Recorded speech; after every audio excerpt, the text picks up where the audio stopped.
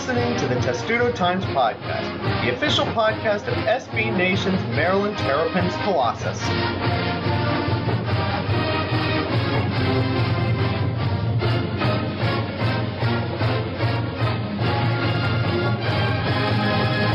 Welcome to episode 138 of the Testudo Times Podcast, where if it wasn't basketball season already, it certainly felt like it.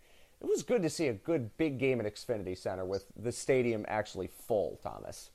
There is no better place to see a basketball game when it is full than Xfinity Center, and we've both been to a number of really, really good games in that building when it's been full, and the atmosphere last night on TV looked like it was properly good Maryland basketball atmosphere. Yeah, I mean, I would agree with it. You know, they announced the sellout for the first time this year, and it's such a stark difference, Xfinity, when it's full versus when it's not, because they do a lot of things like, you know, turning the lights out and having everyone put up their cell phone lights, that when the building is half full looks very weak, but when the building is full looks incredible. Well, it was funny because I was listening to the Mount St. Mary's game on TV, and Andy Katz was complaining, Maryland fans, get to the games. And I'm sitting there thinking, they're going to show up for big games. They don't care about Mount St. Mary's on a Sunday afternoon. They really don't, and they don't. Nor should you. Yeah, I mean, the scheduling for Maryland has been, you know, low-level teams at weird times for most of the year. But, I mean, now you've got Saturday afternoon when football season's over against a Big Ten school. I mean, it's not going to be sold out for Penn State, but it'll be fine. And then, I mean, they're not going to do well when Bradford and Loyola show up. Not Loyola Chicago, Loyola Maryland. But they get into conference play when Indiana's and Michigan's, and when they show up, Maryland will be fine. They've always been fine. They've never sold out non-conference games against crappy teams. I don't know why this is a thing. Yeah, I mean, they came close the one year that they were number 2 in the country. But even then they didn't. But, yeah, not quite. I went to some games where that place was not very exciting. And I called games when they were playing Ryder. And they had played a D2 team in the middle of all that. And no one cared. So I will say that the fans for some of these games were almost, you know, kind of late arriving, which made it look even worse. Like, I think it was the Hofstra game, because it was a cold, rainy Friday night or something. And I was like, this is the emptiest I have ever seen this arena. And I covered, like, these kinds of games for women's basketball. I mean, I guess, but it's also, you know, I mean, not like the atmosphere around the program is great, but even then, I don't know. I don't like complaining about the attendance too much because I have to do that with all the other teams I root for, strangely enough. So let's not do that. Let's actually talk about the game. And in spite of the fact that I looked at Twitter during the game, which I shouldn't have done, because it was all about how Mark Turgeon's terrible. Welcome to Maryland basketball season, everybody. That was actually a game in which I don't know how you could say you're not coming out of that thinking Maryland's in pretty good shape this season, Thomas. I watched that game thinking this could go badly because it's Virginia, and Maryland against these kinds of teams never really plays that well, but they actually played better in many ways than I thought they would. Yeah, I mean, especially after going down 17, which against Virginia is almost impossible to climb, and they, you know, gave it a really good run still from there. You know, there were a few points early in the game where, you know, I mean, Turgeon got outcoached, especially in the first half, but it's Tony Bennett, who's one of the best coaches in the country. So, like, of course. Well, according to everybody on Twitter, Mark Turgeon could get outcoached by some dude on the playground, so. Well, this podcast isn't about everyone on Twitter. No, so it's not about everyone. Here's the thing. It's like Virginia is the number 4 team in the country, and they played very well. They turned the ball over twice all game. They made half their threes in the first half. And they always made big shots at the end of a possession when Maryland looked like it stifled them, which very few teams can do. Yeah, I mean, that's the thing with Virginia is they make you, you know, play defense for a very long time. And it's the longest Maryland's had to play defense on some of those possessions all year. And they, you know, it takes one little slip and a guy's open, and Virginia's shooters knock down open shots. Mm-hmm. And otherwise, though, even in the first half, I didn't think they played that badly. I mean, Maryland turns the ball over. Everyone's going to turn the ball over against Virginia. I thought their offense actually executed pretty well. Now, they are not a perimeter shooting team. I think we could say that with somewhat good certainty now.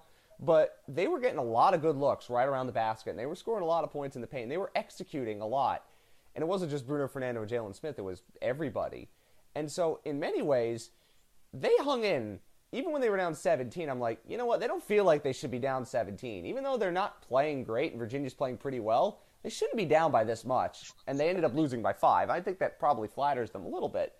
But in overall, let's talk about this game. None of the Maryland players, I think, had a great game. Bruno Fernando had flashes. Jalen Smith had flashes. Everybody had flashes. And Anthony Cowan had a poor game by his standards, but he still had 13. And so, he played a very good second half of the second half. Yeah, so the final 10 minutes when he was in. And yeah, he finished with a game-high 15. He had a couple threes in the end. Yeah, and a lot of those were garbage threes. I was really hoping that shot at the end went in because it would have been a great bad beat and Scott Van Pelt. That would have been incredible. That would have been amazing, and Scott Van Pelt sitting there. That's what I was rooting for. And it almost happened because I would have been like, this would have been a bad beat of the century. But, because there were a couple places you could get it at 4, and Maryland was within 4 a couple times in the final minute. Yep. But if that 3 had gone in, it would have been 2, and it would have been fantastic. Anyway, but back to the original point. I don't think any Maryland player had a great game particularly, and Anthony Cowan had a poor game until the end, and Maryland still lost to Virginia by 5. So they had nobody take over a game, and they lost to one of the best teams in the country by 5. You can go glass half full, glass half empty if you want, but the glass half full looks pretty good in this game for Maryland, don't you think? Yeah, I think they showed that their top 6 can hang with anyone, and even going down how they did will not they won't fold in that circumstance, which we hadn't seen them down by double digits really all year. Fernando, Jack Salt is a pretty good defensive center, and Virginia's defense in general is very difficult, and Fernando had his way, especially in the first half. The threes started falling a little too late, but 7 of 17, if you said that before the game, I think you would have taken it. But it's just kind of the way they got there. It felt like it wasn't enough. And also, they never were in foul trouble, too. That's a problem with Maryland teams, particularly Fernando. And I think they had 1 or 2 fouls in the first half, and Virginia only started getting to the foul line really late in the second half. Maryland didn't foul a lot. That's another thing that has been a problem with Maryland teams in the past, and there wasn't a problem there. Yeah, it was a weird game because there were 3 fouls in the first half total. And then a billion in the second. And then a million in the second. It was interesting. But even then, Maryland didn't really put Virginia on the foul line all that often. And for a Maryland team that's got bigs where they don't have anything behind them, and particularly Fernando is prone to foul trouble, that's something that's really positive. And the other thing that was positive, you look at the way that, as I said, they executed a lot of their offense, which was not for threes, it was mostly for twos. They had a couple of times when they missed some open looks, but mostly when they were executing those down-low plays, they worked most of the time. And if they're going to work against Virginia, they're going to work against most teams. Yeah, I agree. One thing that really interested me from this game, going a little different direction here, is how Virginia went small and Maryland could only answer by going small. The Virginia lineup where instead of Braxton Key playing power forward, they slide DeAndre Hunter to the 4 and play Clark, the freshman point guard, with Jerome and Guy and Salt. It was really good. Plus the big 3. Jalen Smith, as talented as he is, cannot stay with DeAndre Hunter defensively. And as a result, that's what Virginia did early in the second half to really pull ahead. And so Maryland went small most of the second half. That's why Smith finished with 27 minutes, and he was a minus 14 in the game. Aaron Wiggins, who kind of came in and played a little bit of the small ball power forward, stayed with Hunter a little bit. He was a plus 6. So, only read so much into plus minus, but, the small ball lineup, fan. You can't it worked. Read anything it helped. Plus minus. I apologize for that. I hate But plus the- minus, but but at the least small in ball basketball worked. it's more indicative. The small ball worked is kind of the short version of that story. And that's funny because in the first half when Maryland was getting looks inside to Bruno Fernando and Jalen Smith, that worked too. But Mark Turgeon was forced to play small ball because of how Virginia played them. And other teams are going to try to do that, I think, against Maryland. But again, most teams are not Virginia. This is something that we have to say about 1,000 times. Maryland's going to play a lot of good teams this year. And the Big Ten, I think after the Big Ten ACC Challenge, there's evidence that there's going to be a lot of good teams that Maryland's going to have to play this year. None of them are like Virginia. So in many ways, this game is very, I'm trying to think, elucidating might be a decent word to Yeah, and use. none of those teams have a guy who can do what DeAndre Hunter can do as that small ball power forward. No. I mean, most of these other teams are at least somewhat big. I mean, even watching Michigan destroy North Carolina, at least they're somewhat big, so Maryland can keep Jalen Smith and Bruno Fernando on the floor in more of a traditional look. And we know Mark Turgeon's always wanted his teams to sort of play that way. He likes his bigs. You know, he's always had some good swingmen who could shoot, and he doesn't really have that this year, but he's always wanted his offense to go more through the bigs, and with Smith and Fernando, he's got two great offensive options for that. If any player played their best game, it was probably Bruno Fernando. I mean, he had some defensive moments against Jack Salt that were not great, but offensively, he had his way. And we were wondering, what was Bruno Fernando going to look like in these games like that? If he plays like that against most other teams, Maryland's probably going to win. Yeah, I mean, he was 6 of 8, 14 points, 11 rebounds, 4 of them on the offensive end, 2 assists, 2 blocks. Very energetic most of the night. Yeah, and he stayed out of foul trouble. I mean, that's really as much as you could ask for, and it's encouraging to know. I mean, you know, Virginia, again, isn't the biggest team, and he will face bigger guys, but Virginia is a tough defensive team, and Jack Salt is a tough guy to beat, and he really played well with him. I also thought Sorrell Smith, when he came in, played decently well. I mean, that was the only player outside of the Big Six that you could actually say, did he play? I mean, even Bender was in the game for like 30 seconds, and I don't remember if anybody else played. But Sorrell Smith had a nice moment or two. So Turgeon, after playing the starters for about 8.5 minutes, 9.5 minutes almost, he brought in Lindo, Bender, Sorrell Smith, and Aaron Wiggins at the same time. And that lineup, it felt like that lineup got destroyed. They only, were outscored 2-0 over about a 2-minute stretch. And Bender and Lindo didn't return to the game. Sorrell Smith was okay when he played. Sorrell Smith played pretty well. I mean, he did get 1 bucket. His stats don't suggest that he played pretty well. He's, a lot better of an on-ball defender than Turgeon, I think we thought he would be coming into the season. I think it's also, you're playing Virginia. A lot of room for growth on that end. You're playing Virginia. There's only so much you could do. I mean, I thought, Eric Ayala and Aaron Wiggins also had their moments, too, when they played.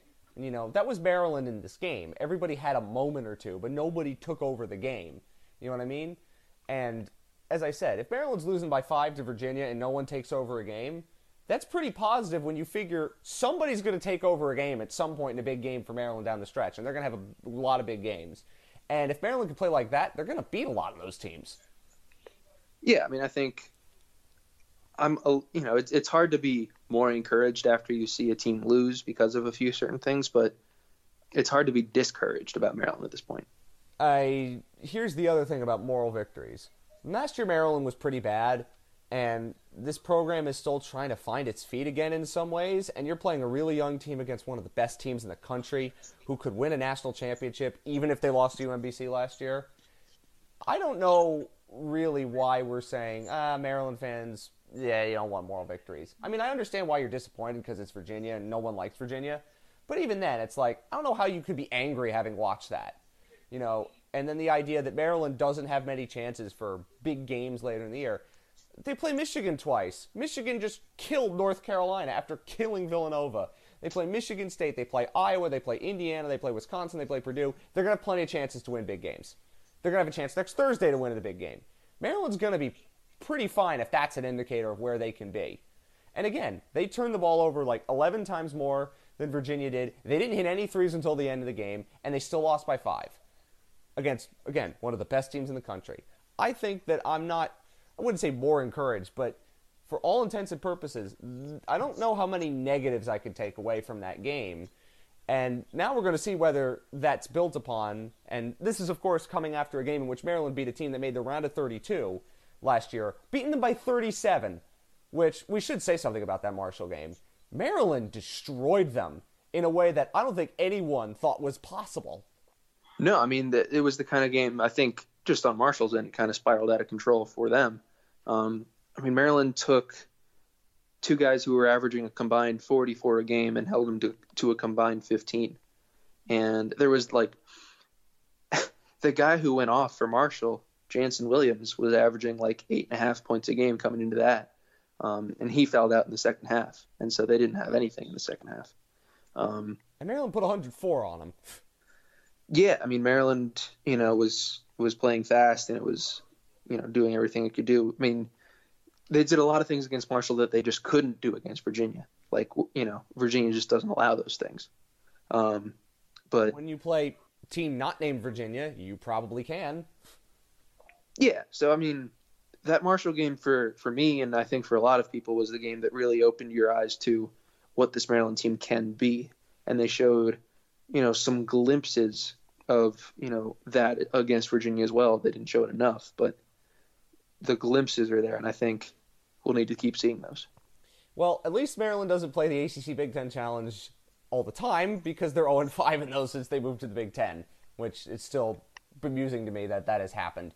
But now they get 2 games in the Big Ten because now they're up to 20 games and they have to fit them in somewhere. Penn State on Saturday. That game's now at 5, by the way. It's not at when it was originally scheduled. They switched it with Northwestern Indiana because they didn't want the Northwestern fans distracted as they're about to get destroyed by Ohio State in the football game. So that game's now at 5, so keep note of that. Penn State has lost a couple games, just beat Virginia Tech. This is a game that Maryland should be winning at home. Penn State's one of the few teams in the Big Ten that's probably looked a little bit meh so far. And I know Maryland had some struggles with them last year, but this is a game at home that they probably should win, and I think they probably will. And then next Thursday's game against Purdue is very interesting. Purdue's a really good basketball team. They've lost to Virginia Tech and Florida State already. Both of them were pretty close. Purdue is a team that's kind of a lot like Maryland in which they've got some good returning players, but a lot of young players, a lot of questions. Maryland's not been good on the road. If they can go into Purdue and win, I don't know if they'll be ranked at that point, but that's the kind of game that Maryland, if they win, it'll show you, okay, this is what this team is truly capable of. And even if they lose, I'm not sure it'll be a bad thing, but I'm not sure it's going to be terrible for the season if they lose on the road at Purdue. But these are kind of games that, again, it's going to show us how much these glimpses are actually what Maryland is as opposed to just glimpses of what they could be. Yeah, so, I mean, as far as Penn State has been playing early in the year without Mike Watkins, who's really their shot-blocking big man. He returned, and they beat Virginia Tech. And so they're a pretty good team. I don't think they're quite as good as Maryland, and I think Maryland should beat them at home. But, it's a game you got to be careful about for sure. Purdue obviously has Carson Edwards and then a lot of question marks. We've seen Ryan Klein has been kind of the guy to me that stood out, but they've got, I think the biggest advantage they'll have over Maryland other than Edwards is they'll be playing at home, and Maryland struggled on the road. Yeah, it'll be their first road game that's not Navy. Navy does not count. Yeah. That's not a road game. No, because that game was half Maryland fans anyway. This is what I said. If there's a game played in the state of Maryland where Maryland is the road team, it's not a road game. They don't count. Yep. Maryland's playing in Washington. It's not a road game. So this is an actual road game, and it'll be difficult. But on the evidence of Maryland playing against Virginia, I think they can go in there and win. Not saying they will, but I think they can go in there and win. And if they do, that's a great sign going forward. If they can end this stretch when it ends against Loyola Chicago playing and going 4-1, don't think any Maryland fan can complain about that. No, not at all. I mean, the interesting thing is just with the 2 Big Ten games because, when you restart conference play in January, it is restarting, and so you already have a record. And so it's one of those, if you're 2-0, you're feeling great. If you're 1-1, like Maryland was last year, you're feeling kind of a little uneasy, okay. But then if you're 0-2, you're in a real hole. And last year they lost close to Purdue and then gave away a game they were almost gave away a game they were completely dominating against Illinois. Oh, they gave that game away, and then they still won it for some reason. That game made no sense, and it will never make sense to me in any way, shape, or form. But Penn State and Purdue this year will be interesting. I know they start conference play against Rutgers, since we have to mention them on every single show, since we're contractually obligated to. Anyway, anything else you want to say about the basketball before we move on to other sports that are much, much, much less happy to talk about? I mean, I think that's really it. Enjoy the blackout. Yeah, that was fun. That looked cool. Did you see any good UMBC jokes? I didn't. I didn't see them either. I'm disappointed. I thought Maryland fans were going to step up their game for that. There were a few chants. That's it. Yeah, I saw one sign in the ESPN opening, but that was it. Now we move on to football. And, Do we really have to talk about football? I guess we kind of do, because the season's over now. But that's probably merciful on all of our heads. Are you surprised by the way that game against Penn State ended? I'm not, in any way. No, I mean, it's kind of the, I guess, worst case scenario that I felt, could happen. Like, they moved the ball a little bit, but they didn't move the ball enough early. And then Penn State just pulled away, and Maryland kind of ran out of gas. And I said, I wouldn't be surprised if they run out of gas at some point, and it kind of happened. Mid-ish second quarter? Maybe early Yeah, third? mid second quarter, early third. I mean, Penn State kind of jumped on them early, too. And Maryland didn't have quite enough to get back in it, really. I don't think anybody could be surprised by that. I kind of thought that's how this was going to go as well. No, I mean, Maryland had enough chances to get to that sixth win, and this was never really going to be it. But, technically, no one likes Penn State, but at this point, I think most Maryland fans had probably checked out. So it's like, whatever. Yeah, I mean, I think, well, at this point, there are still decent things to talk about with all Big Ten teams. Trey Watson got a first-team nod from media. Despite the fact that he missed probably about 2 games via targeting penalties. Yeah, around that. Certainly felt like it. I mean, he was ejected 3 times. One of them was well-timed. Yeah. It's funny to think about that. You could beat all Big Ten teams and have like probably 3 targeting penalties. I think 2 of the 3 were questionable at best. Yeah, I don't like the targeting role. I don't think anybody likes the targeting role. But Trey Watson was very good this year. He was exactly what Maryland needed, and it's a shame that he doesn't get to play in a bigger bowl game because he deserves it. He played really well this year. Retweet. Yeah. And then Anthony McFarland got a second-team nod. Darnell Savage and Antoine Brooks each got some second-team recognition on the defensive side. Damian Prince got a third-team spot on offense. And then for some reason, Derwin Gray and Brandon Moore got honorable mentions. I think that's mostly because of Maryland had a really good running game, and those guys both played a role in that.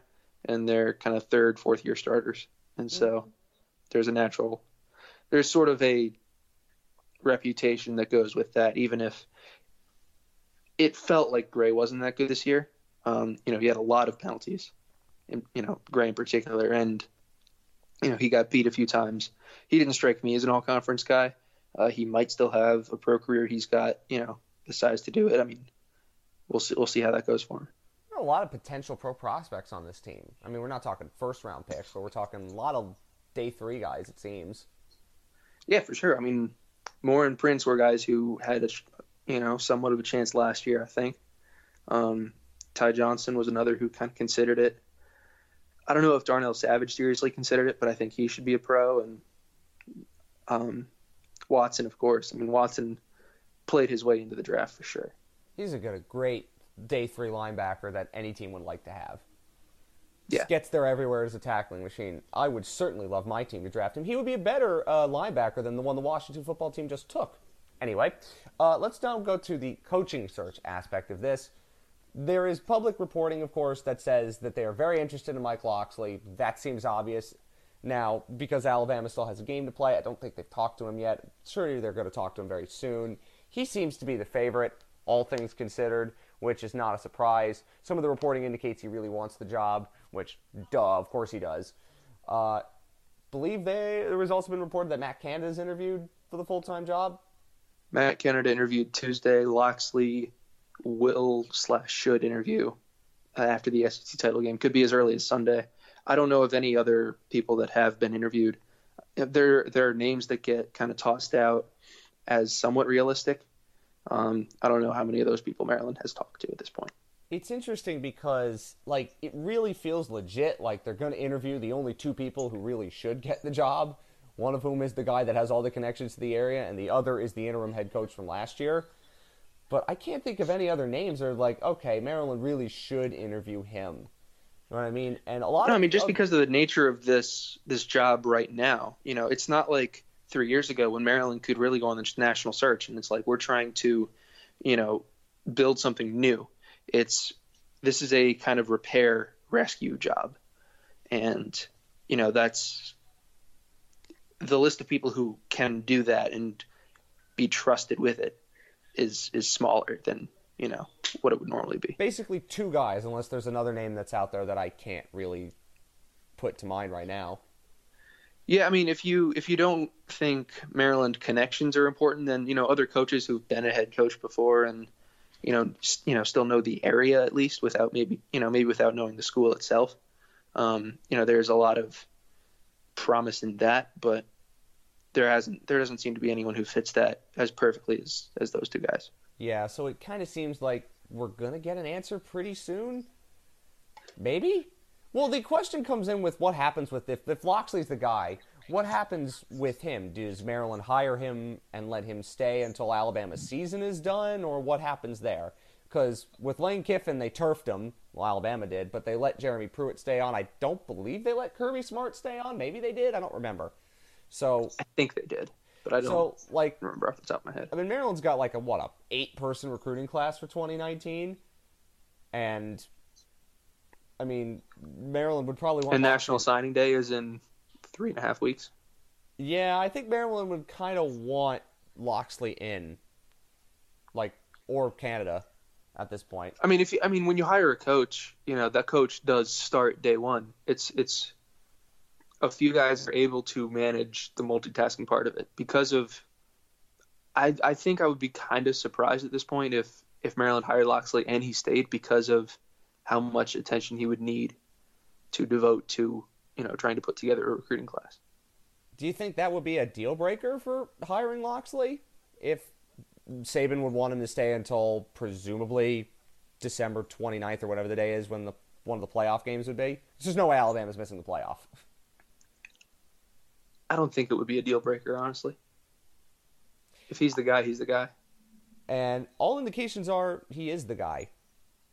We'll get to that more if he actually is hired, but most Maryland fans seem to be pretty okay with that. Yeah, I mean, there are questions that if he does get hired, will need to be answered. He has, a checkered past, but he makes a lot of sense. And I think, I've kind of talked myself into it at this point. I just don't think that there's any option that many people would say would be better. And I think Matt Canada's done a fine job, but, I have my reservations about Mike Loxley. I've made them very clear on this podcast, and I stand by those reservations. Again, this is a hiring that Maryland has to get right. Otherwise, the football program goes, we're not talking like Kansas level bad, but you could be, because they're already in the dumps now, and in the dumps they won 5 games. If they don't get this right, it could be very, very bad times, and this is a risky hire, whoever it is, and we'll see what Maryland does. But tend to think that they're going to get us an answer pretty soon, because the entire coaching search for college football this year has moved really, really quickly. A lot of it's mid-majors, but, other than basically, Louisville and Colorado, who else is up there that's big name-ish and hasn't already hired somebody? Those are really the only names that I've seen that haven't hired anyone. Because UNC hired Mac Brown. Really? UNC had a real quick turnaround. I think a lot of the schools that are still playing this weekend. Not every school that has fired its coach will fire its coach has by this point. But I think it's just not going to be a super active cycle. I forgot about Georgia Tech. Yeah, Georgia Tech too. Mm-hmm. But there's a weird job because you're coming off somebody who ran the triple option. So I don't really know how important that is to their search. But also because there was no big job that opened up, you know what I mean? A lot of coaches that were on the hot seat ended up kind of keeping their jobs alive. You know what I mean? Yeah, USC in particular. And there wasn't even that big of a hot seat for a lot of other guys. So, that's why Maryland, in many ways, could have had a great year going for a national search, but they can't. Yeah, and there also just aren't a ton of there's no Scott Frost this year, who is such an up and coming coach and a mid major that everyone feels like he's going to be a star. Kinda, but he's already at Purdue. He was already at Purdue, and it felt like unless he was leaving for a huge job that wasn't none of those were open, it was going to be for Louisville, which is where he's from. No, he didn't take it. It's true, but whatever the case may be, I think we'll get an answer very, very shortly on Maryland's coaching search. And when we do, of course, we will have a large podcast to talk about said things. I think most of the damage control for Maryland is trying to keep as many people as they can here because they're losing a lot to graduation. And if the recruiting class is tiny, which it looks like it's going to be, that's hugely important. Yeah, I mean, a lot of this is, especially on offense, sort of the core skill position guys. There's a lot of talent returning there, so you want to make sure that, none of them really defect. And you want to keep the current recruits in, and you want to try and grab a few light ones to just bolster depth because they're on pace to lose so much more than they bring in at this point. And so it's really just kind of rounding out the roster. They've got a few decent pieces in place, but the next year was always going to be the year where a lot of the Durkin recruits, blue chips and high 3-stars, were going to have to, take that next step. Well, it's skill positions, they're going to be all right, but offensive line, they're going to have to completely rebuild that. Not like it was great to begin with. And defensively, I mean, they have to replace a lot on defense. I mean, every level of the defense, they have to replace some very key contributors. Yeah, I mean, and all those spots do have either guys who played a decent amount of rotational snaps this year or guys who were blue chip recruits, especially on like the defensive line. But, there will be a lot of unknown commodities. Absolutely. So that's football. We'll get to more of that when a coach is hired. We think it could be next week, but stay tuned, of course, Testudo Times for that. Let's now go on to non-revenue sports things. We'll go positive instead of negative first. Yeah, somebody beat Duke, and it was great. I cared about that way more than the football last weekend, and yeah, that was awesome. Yeah, so Maryland sports are 2-0 against Duke in 2018. Field hockey beat them. Yeah, field hockey beat them early in the year in College Park, and Maryland men's soccer, which a real incredible kind of turnaround for that team. Because they were bad for a while, and now they're in the Elite Eight. Yeah, I mean, they were unranked, didn't receive votes for almost the entire season. They didn't score a goal in their first 4 games. The defense kind of held it together, and then they started scoring a little and winning a little, and they put a good resume together by the end of it, got the number 11 overall seed, and it got them a chance to pull off that upset against Duke, and they play Friday night against Kentucky. At Kentucky. Wait, Duke, Kentucky. What? Of all the Maryland teams in recent years, for this one to be potentially the one knocking on the door of the College Cup would really be something. Because they had a team that was unbeaten until the tournament, and then they lost. They've had a lot of good teams that screwed up in the tournament. And this is the one that's probably the worst of the lot, and I bet Sasha would tell you in a candid moment that's the case. Or at least the least talented. Well, of course it is. Every Maryland soccer team is talented. I don't think there's any doubt about that. But when you look at some of the teams in recent years that Maryland's had, I mean, hello, a guy who's about to move to Manchester City was once on Maryland, and they didn't get anywhere near close to the College Cup with him there. Yeah.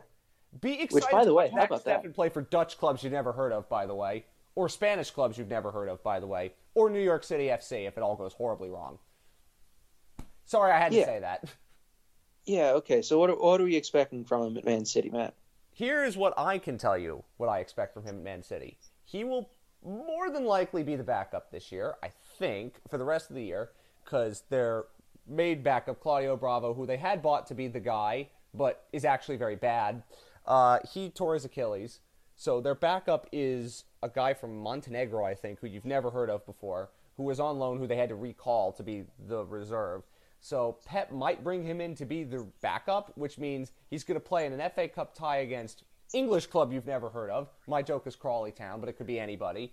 And so you may see him in 1 or 2 games, and then when Bravo gets healthy, he's not playing. Zach Steffen is not better than Ederson. Anybody who's watched any level of soccer will tell you that. So he will probably go on loan. The clubs that I would think he could go on loan to are Girona, who Pep Guardiola's brother half owns, and City Football Group half owns. They're a La Liga club that's decent. So he could play there, probably be the starter. He could go to some Dutch club you've never heard of. NAC Breda's one where another U.S. player that Manchester City brought in was on loan to.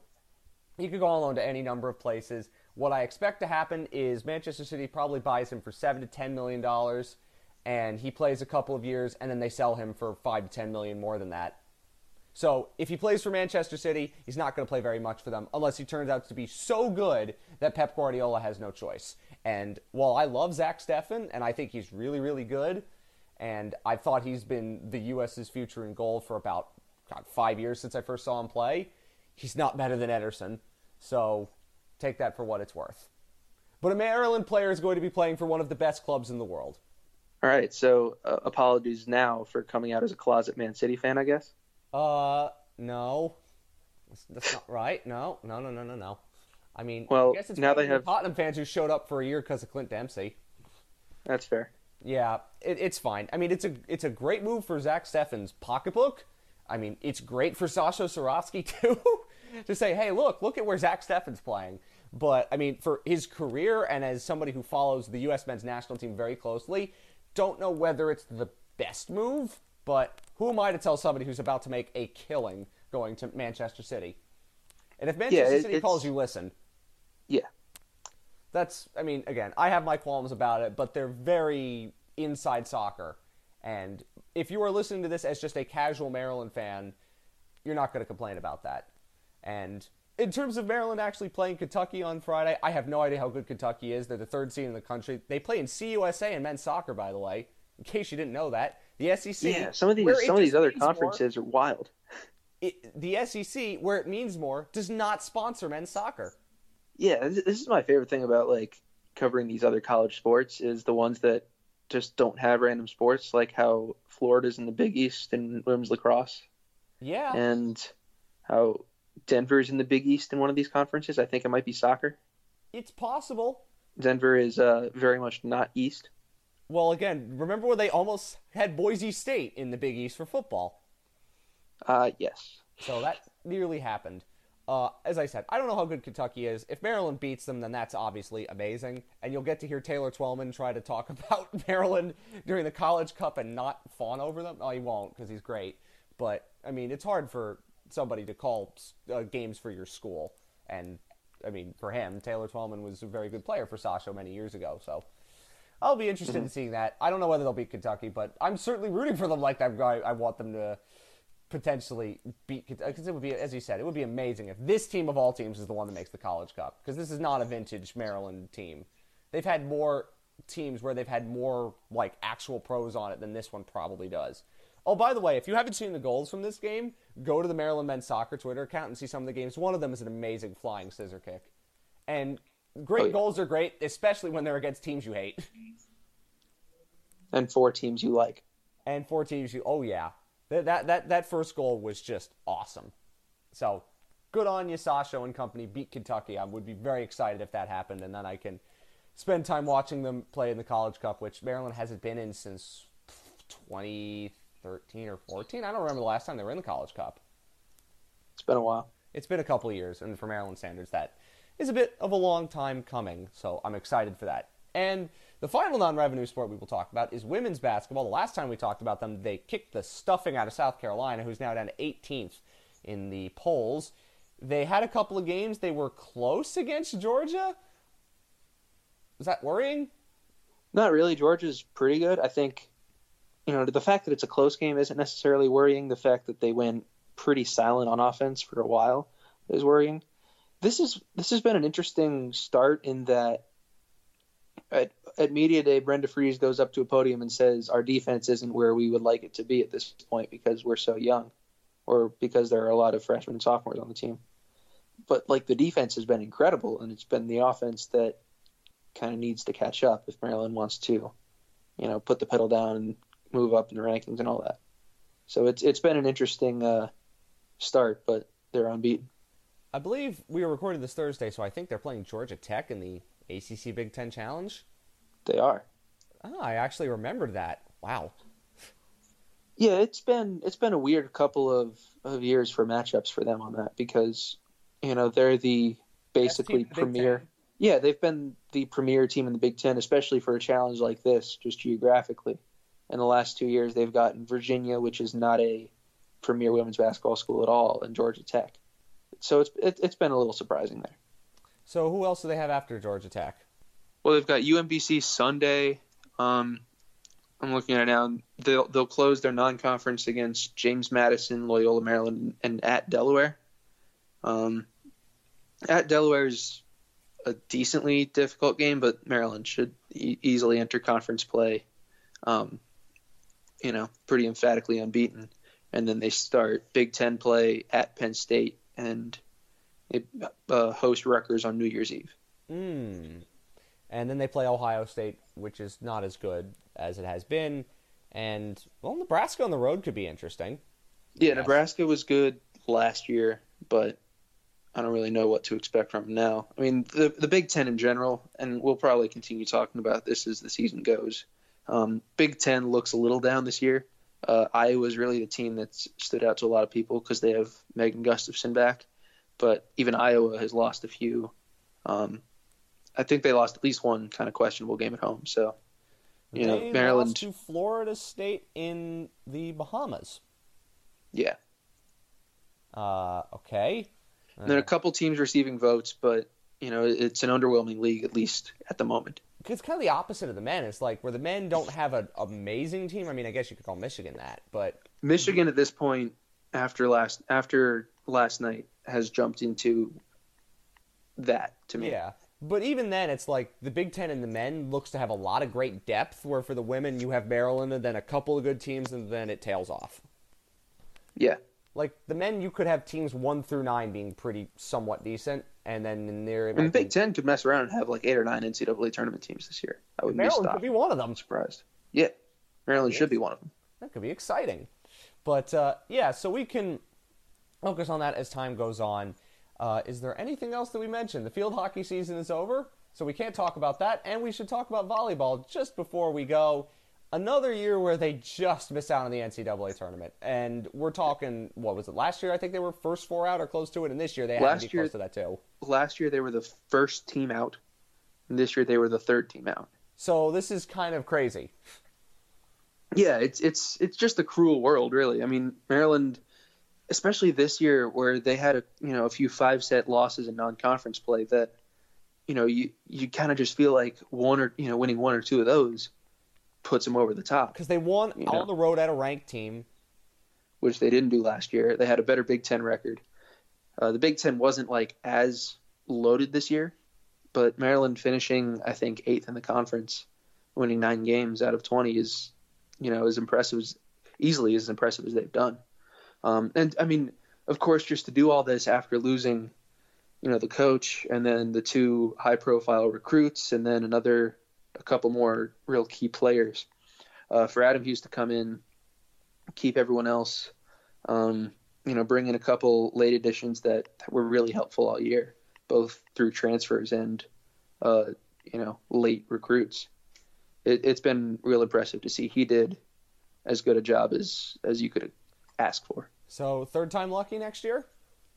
Should be. Pretty much everyone's coming back. I mean, only Liz Twilley and Abby Bentz are leaving this year's team. And both of them played pretty good roles, but the core will be returning.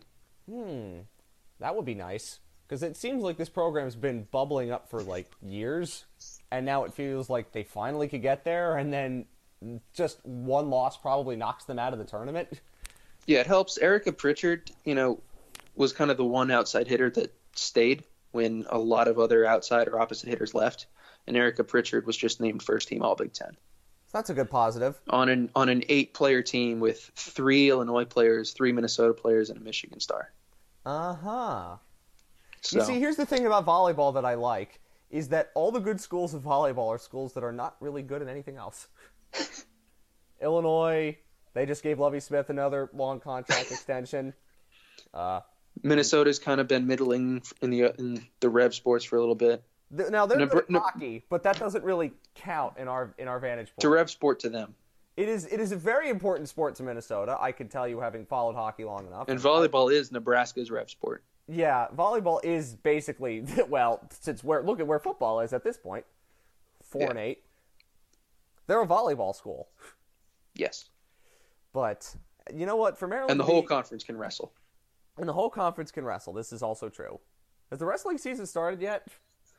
There have been a couple sort of very informal matches. Maryland actually has dual meets coming up soon. Oh, okay. So we'll have coverage. We'll have a writer. Yes, very good. Get ready.